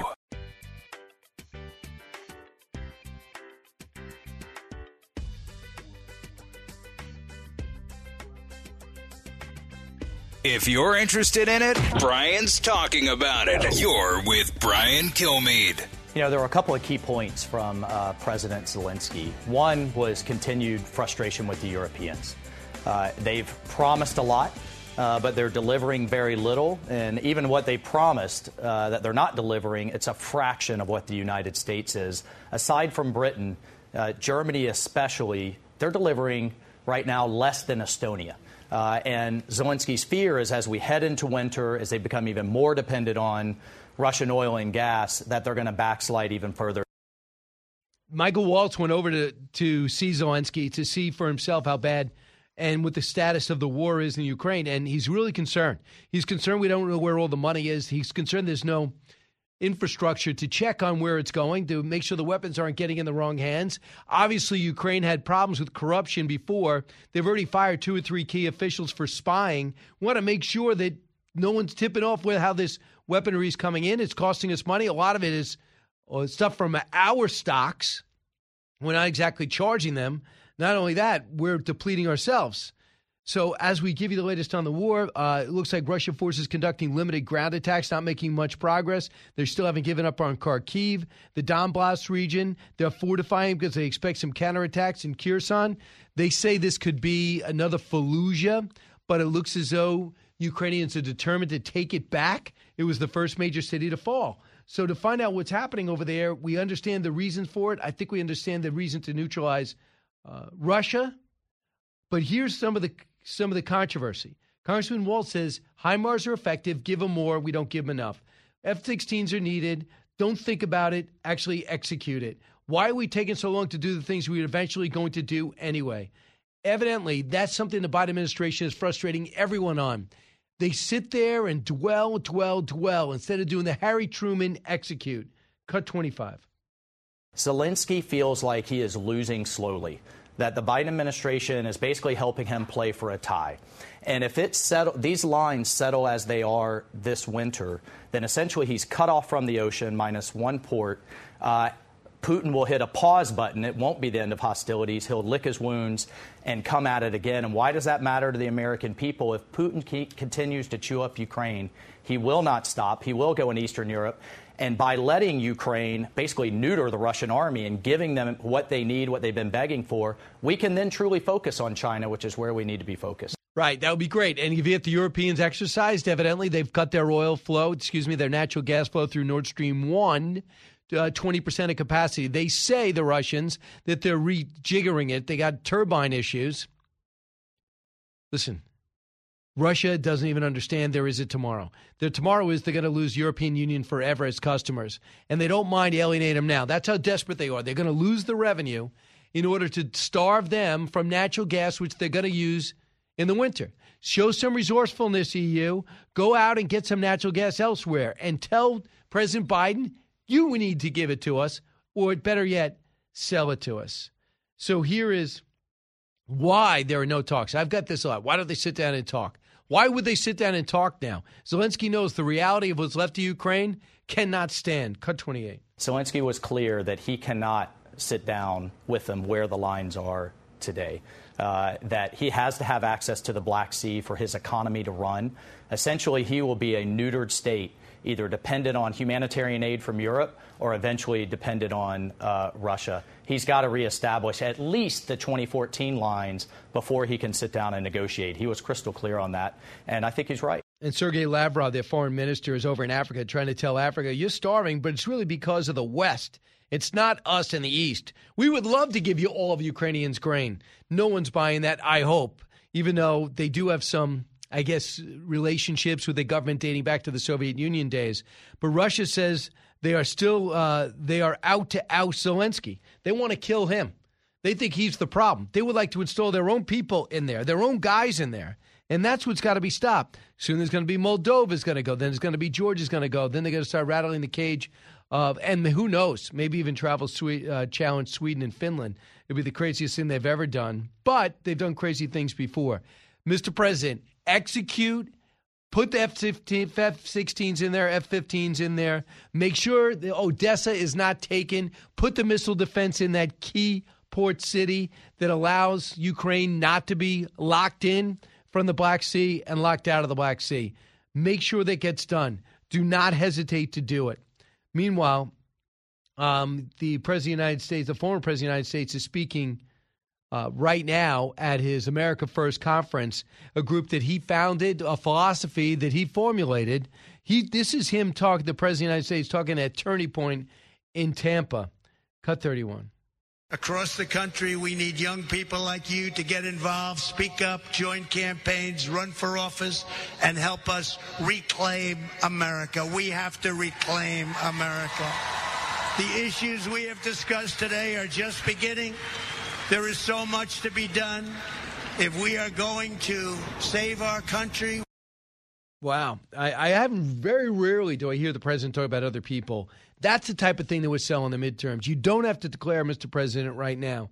So you have President Trump, despite this, I know, listen, the January 6th is not good for him. And way shaker, 20 million people watching one side of the story, 17 million watching the next time, then people writing it up after. But if you think that President Biden is benefiting, you're crazy. He is trying to make it Trump-Biden. He loved that matchup, which he barely had to take part in. He's just sat in his basement because of the pandemic. So if you want to hear a diss, how bad was it that Gavin Newsom went to the White House while the president was out? Terrible, while he was overseas. With his jacket off, draped over his shoulder, walking in the front door saying, "No, what do you mean I'm running for president?" How about this? Congresswoman Cori Bush, an embarrassment to Missouri for certain, should never be in Congress, has all these conspiracy theories, and her goal was to defund the police. Still, no joke. Cut 32. Do you want to see Joe Biden run for a second term? She's got to go. Yeah, That's an easy question. It's not going to take long. Do you want to see Joe Biden run? I don't want to answer that question because we have not, I don't want to answer that question. Okay. He's the president and he has the right to run for a second term. Absolutely. I'd rather you not do that answer. Oh, my goodness. I'm too much of in a rush to say yes or no. You know what it's like to be in that much of a rush. I'm so exhausted, I got to go to bed. I can't say yes and I can't say no. Oh, you want an answer to that? I'm sorry. I have to be at a meeting in 25 minutes. I can't answer yes or no. In 25 minutes, she had a meeting. Nut. Listen, when we come back, I'm going to be joined by Steve Mosher. We're going to break down what I'm going to bring up China, too. But he also broke down the 5 mistakes that Anthony Fauci made on Sunday, and I want to bring this forward. Number one, Anthony Fauci's still out there making these mistakes. He's still indicating we should be wearing masks in school and we should be wearing masks indoors in high transmission areas. Forget it. You know they don't work. I'm not wearing an N95. I'm not a surgeon. And you got to stop with the boosters. The boosters aren't effective against this variant. We do not know the long-term effects of it. You got to stop just assigning people to do things when the best example is you with 4 shots and the president with 4 shots. Both of you end up flat on your back. You listen to the Brian Kilmeade Show. So glad you're here. Go to BrianKilmeade.com. Find out how to get tickets to my show in Newark, New Jersey and Albany, New York. It is taking America's story back 1,000 people at a time. Be part of the 1,000. Not a joke.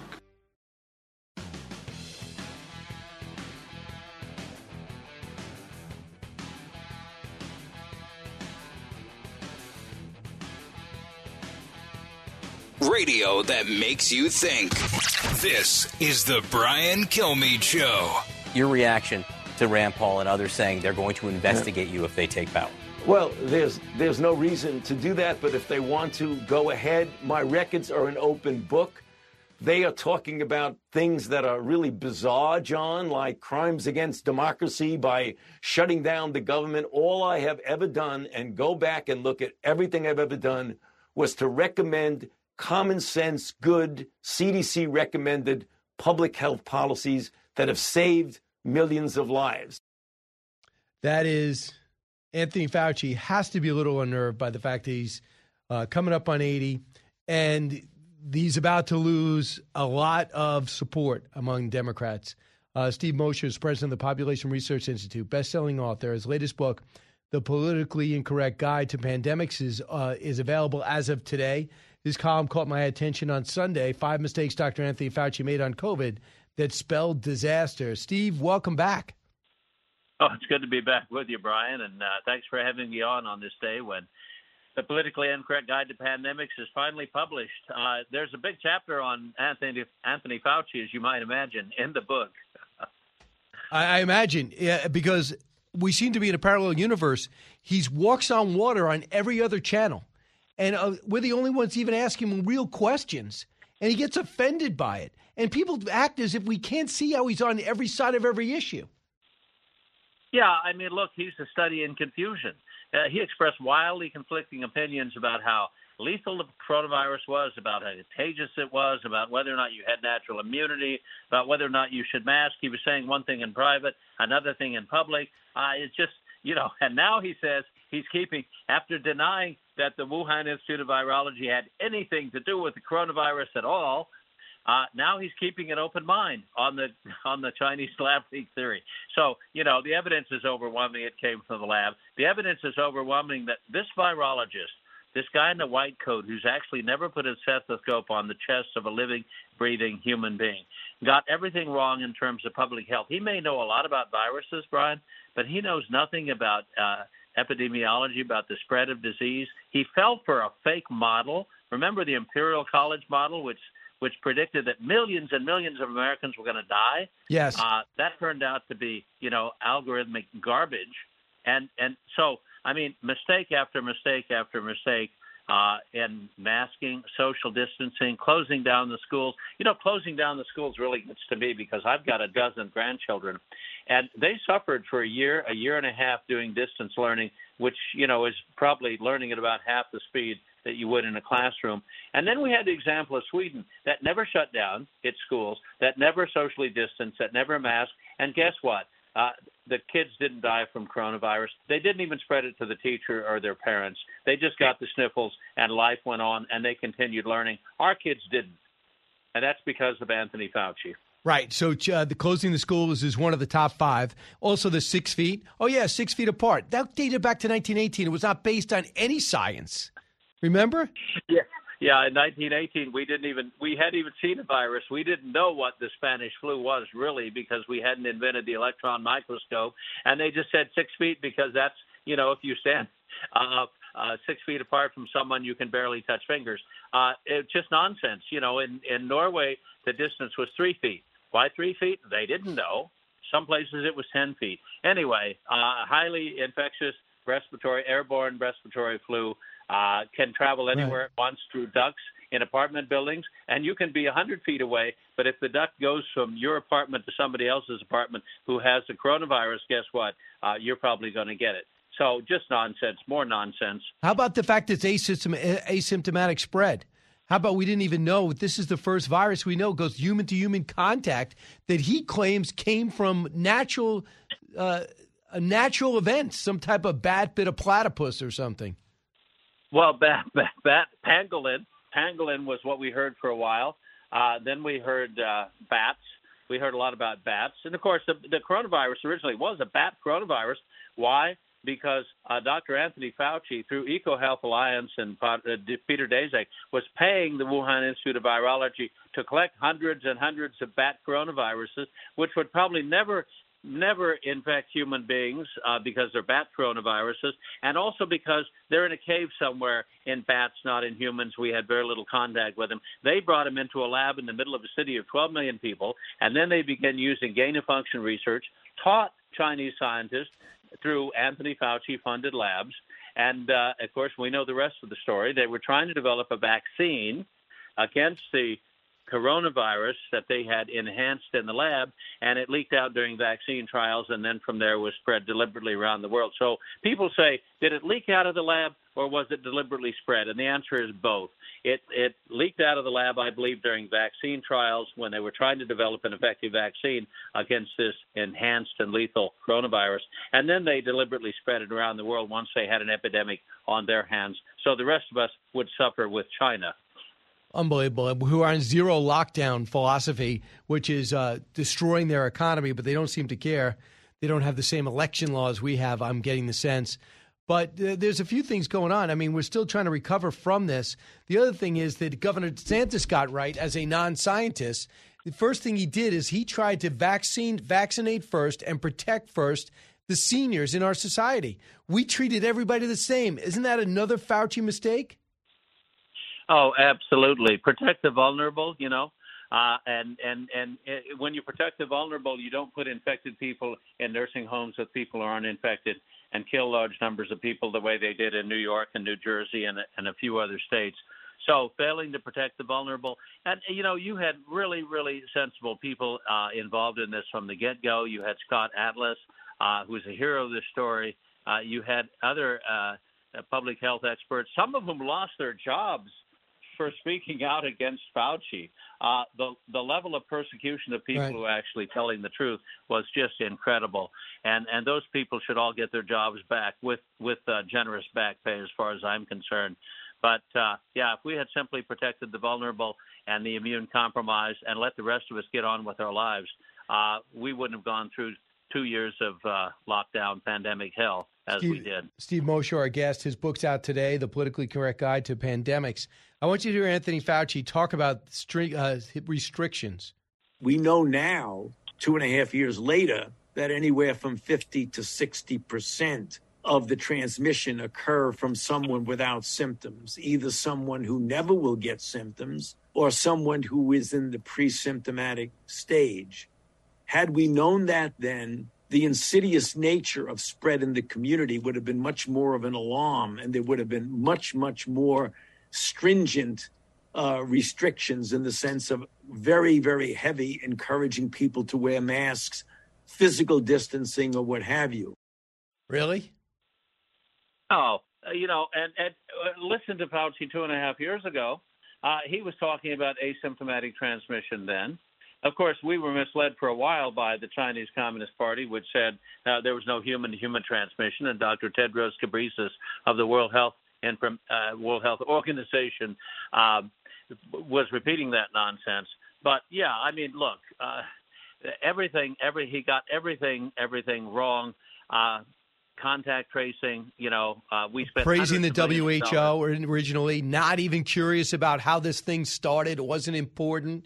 We never got a heads up on what was about to hit us, and was giving us bad information. Remember when he said this about masks? There are unintended consequences. People keep fiddling with the mask and they keep touching their face. And can you get some schmutz sort of staying inside there? Of course. You do not need to wear a mask indoors if, in fact, you've been vaccinated. Good that you're vaccinated, but in a situation where you have people indoors, particularly crowded, you should wear a mask. So even if you are vaccinated, you should wear a mask. If, in fact, you are vaccinated, fully vaccinated, you are protected, and you do not need to wear a mask outdoors or indoors. All over the place. All over the place. And, and he was saying for a long time, we need to wear masks. And then when the vaccine came out, he was saying, well, once you're vaccinated, you don't need to wear a mask. Well, it turns out that you need to be double vaccinated and double boosted, and perhaps you can still get coronavirus, and you still need to wear a mask. So, yeah, it keeps it's a moving target. 81 years old. I think that Dr. Anthony Fauci is probably the oldest person still working in the Biden administration, other than President Biden himself. And I must say, I felt a thrill go down my leg when he said he was going to retire. And then he backed off immediately because he thought people were too happy about the prospect of him leaving. And he said, no, I'm going to stay on until the end of the Biden administration.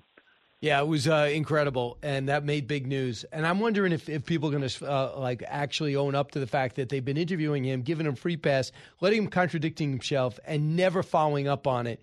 It's just sinful. Lastly, I know you're a China expert, and you talk about how China started this whole thing. What do you think was the objective in the Wuhan lab? And once it leaked out, and you saw the massive arrests and the lockups and the shutdowns and lockdowns, do you think there was ever a degree of panic on the Chinese side? Yeah, that's a very interesting story, and we may never know the whole story from the Chinese side because the Wuhan lab is still locked down. It's still in operation, by the way, and I'm afraid that lurking in that lab in a test tube somewhere is another variant that will be released at the appropriate time. But leaving that aside, the whole problem with funding the Chinese labs, of course, that was the original pandemic's head. That was where Dr. Anthony Fauci actually took his gain-of-function research overseas when he was told he could no longer do it in American labs. And of course, the Wuhan Institute of Virology was happy to do it because it has the interest in developing dual-use technology that can be used for civilian purposes and also for military purposes. And I think they saw in the coronavirus enhancement, gain-of-function enhancement, the chance to develop a weapon. But I think we also were the victim of a psyop. I think, when the videos started coming out showing people dropping dead in the streets of Wuhan, and when word started coming out of Wuhan that there were massive numbers of deaths, they were building these hospitals overnight, right, in 10 days. And the rest of the world started worrying that there was going to be a repeat of the Spanish flu with 40 or 50 million deaths. And then China said, we're going to lock down, and the lockdowns have worked. China told the world that lockdowns work. Yeah. They reduced the number of deaths, reduced the number of transmission tremendously. And Dr. Deborah Birx and Anthony Fauci, who know nothing about China, said, the lockdowns work. We're going to have to impose lockdowns here, too. And you know the rest of the story. Yeah, and Steve, you are a China expert, too. And China now is threatening our speaker. Speaker Pelosi says you better not go to Taiwan. And there's going to be indicating there might be military answers to that. Should we back off? No, absolutely. I think more high-level U.S. officials should go to Taiwan. I think we should be supplying Taiwan with mines to keep an invasion fleet from China at bay. We should be supplying them with the shore-to-ship missiles to keep that invasion fleet at bay. We don't need to have another Ukraine invasion situation on our hands with regard to China and Taiwan, and we can forestall that. We can prevent that if we simply act now. But the last thing, China threatens every time anybody does anything that they don't like. They bluster and bluff and threaten, and I think we've got to call their bluff. I'm glad that Nancy Pelosi is going to Taiwan. I hope she doesn't back out. It would be terrible. What a disaster. Steve, congratulations on your book, The Politically Incorrect Guide to Pandemics. It's Steve Mosher. Steve, thank you. Thank you. 1-866-408-7669. When we come back, I'll take your calls and find out if there's indeed more to know. You listen to The Brian Kilmeade Show. Learning something new every day on The Brian Kilmeade Show.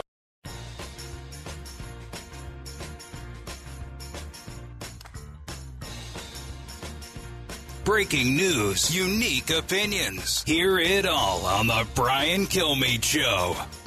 Everybody picks and chooses. I just think it's funny they're more worried about civil rights in Saudi Arabia, a place 99.9% of people in the United States have never been. I said, you don't worry about civil rights of people here in the United States. But all of a sudden, when guys start taking money, they're like, well, I'm worried about civil rights in Saudi Arabia. Why don't y'all get worried about civil rights here in the United States? Let's worry about that before we worry about what's going on in Saudi Arabia.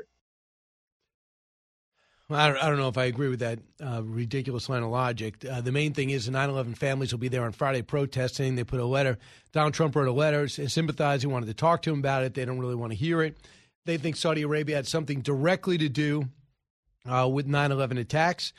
This is just emerging now. More than anything else, it's the Live Tour by a Saudi wealth fund, but they've also bought Newcastle.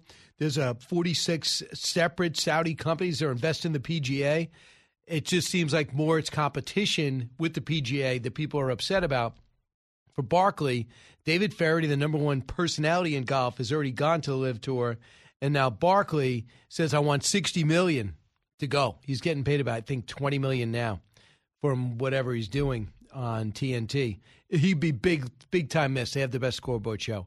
All right, let's find out if there's more to know. More to know. So this Ukrainian Olympian has sold his 2000 silver medal for $15,000 for the World War effort. Ruslan Mediskov put his medal, it earned in the 2000 games, on the auction block. Ended July 21st. He got $14,438. He's put it all towards their 41-year-old Olympian. Everybody is all in. Next, the NFL has got a new streaming platform. It'll be NFL Plus. It'll allow fans to view out-of-market preseason games on all devices. NFL Network shows on demand, along with the NFL Films Archive, which there's a lot of. NFL Plus will be available at $4.99 to $39.99 a year. I think a lot of people are going to be getting that. Next, Paul Sorvino dead at 83. Hey, hearts are broken. Good guy by almost all accounts. I met him a couple of times. Couldn't be nicer. Very successful actor. Has been in Warren Beatty's Reds. Henry Kissinger. He played Henry Kissinger in Oliver Stone's Nixon. And a mob boss, Eddie Valentine, in The Rocketeer. Good job. Ken Jennings going to have to split hosting duties on Jeopardy with Mayim Bialik. Did I say that right? I believe Mayim. Yeah, Mayim Bialik. They're both geniuses. Next, Russia said it was opt out of being a part of the International Space Station. Good. Get out. Take everything you want. They want to build their own space station. Good luck trying to get anybody aboard that. They can't build anything on Earth, let alone trying to build something of their own in space. A failed experiment. Do not change your mind. Promise me you won't. We'll keep the space station. Thank you. By the way, China's building their own too. Real quick, let me try to add another story in before we hit a break. 1 in 3 admits stealing coworkers' food from the office refrigerator is okay. 34% admit they do it. Even more, 1 in 5 have resorted to picking a food they love out of the trash can. Oh, my God. When presented from the statement, I'll do anything to enjoy my favorite foods, 54% of Americans agreed. Some would willingly subject themselves to their worst fears, like public speaking, thunder and lightning, and heights, and spiders, if it meant free, unlimited access to their favorite food. So how far would you go to get access to your favorite food? Food doesn't mean that much to me. I just had a Power Bar. It's the first thing I've eaten all day. Why did I have a Power Bar? It's the only thing that Eric put in the studio that allows me to eat. I mean, that's it. It's not like I could have had spaghetti, sushi, or a Power Bar. I just want to survive. Next, we all scream. 7 in 10 Americans have ice cream in the freezer at all times. Half of Americans say they're happy to let their kids be big spenders at the neighborhood ice cream truck as well. That's a poll conducted by behalf of Oatly. The survey. I'm sure Nancy Pelosi agrees with that. Yeah, also suggests that people eat more ice cream in the summer. Really? I had no idea. I'm Brian Kilmeade. Make sure you go to BrianKilmeade.com, find out where to see me live. America, great from the start.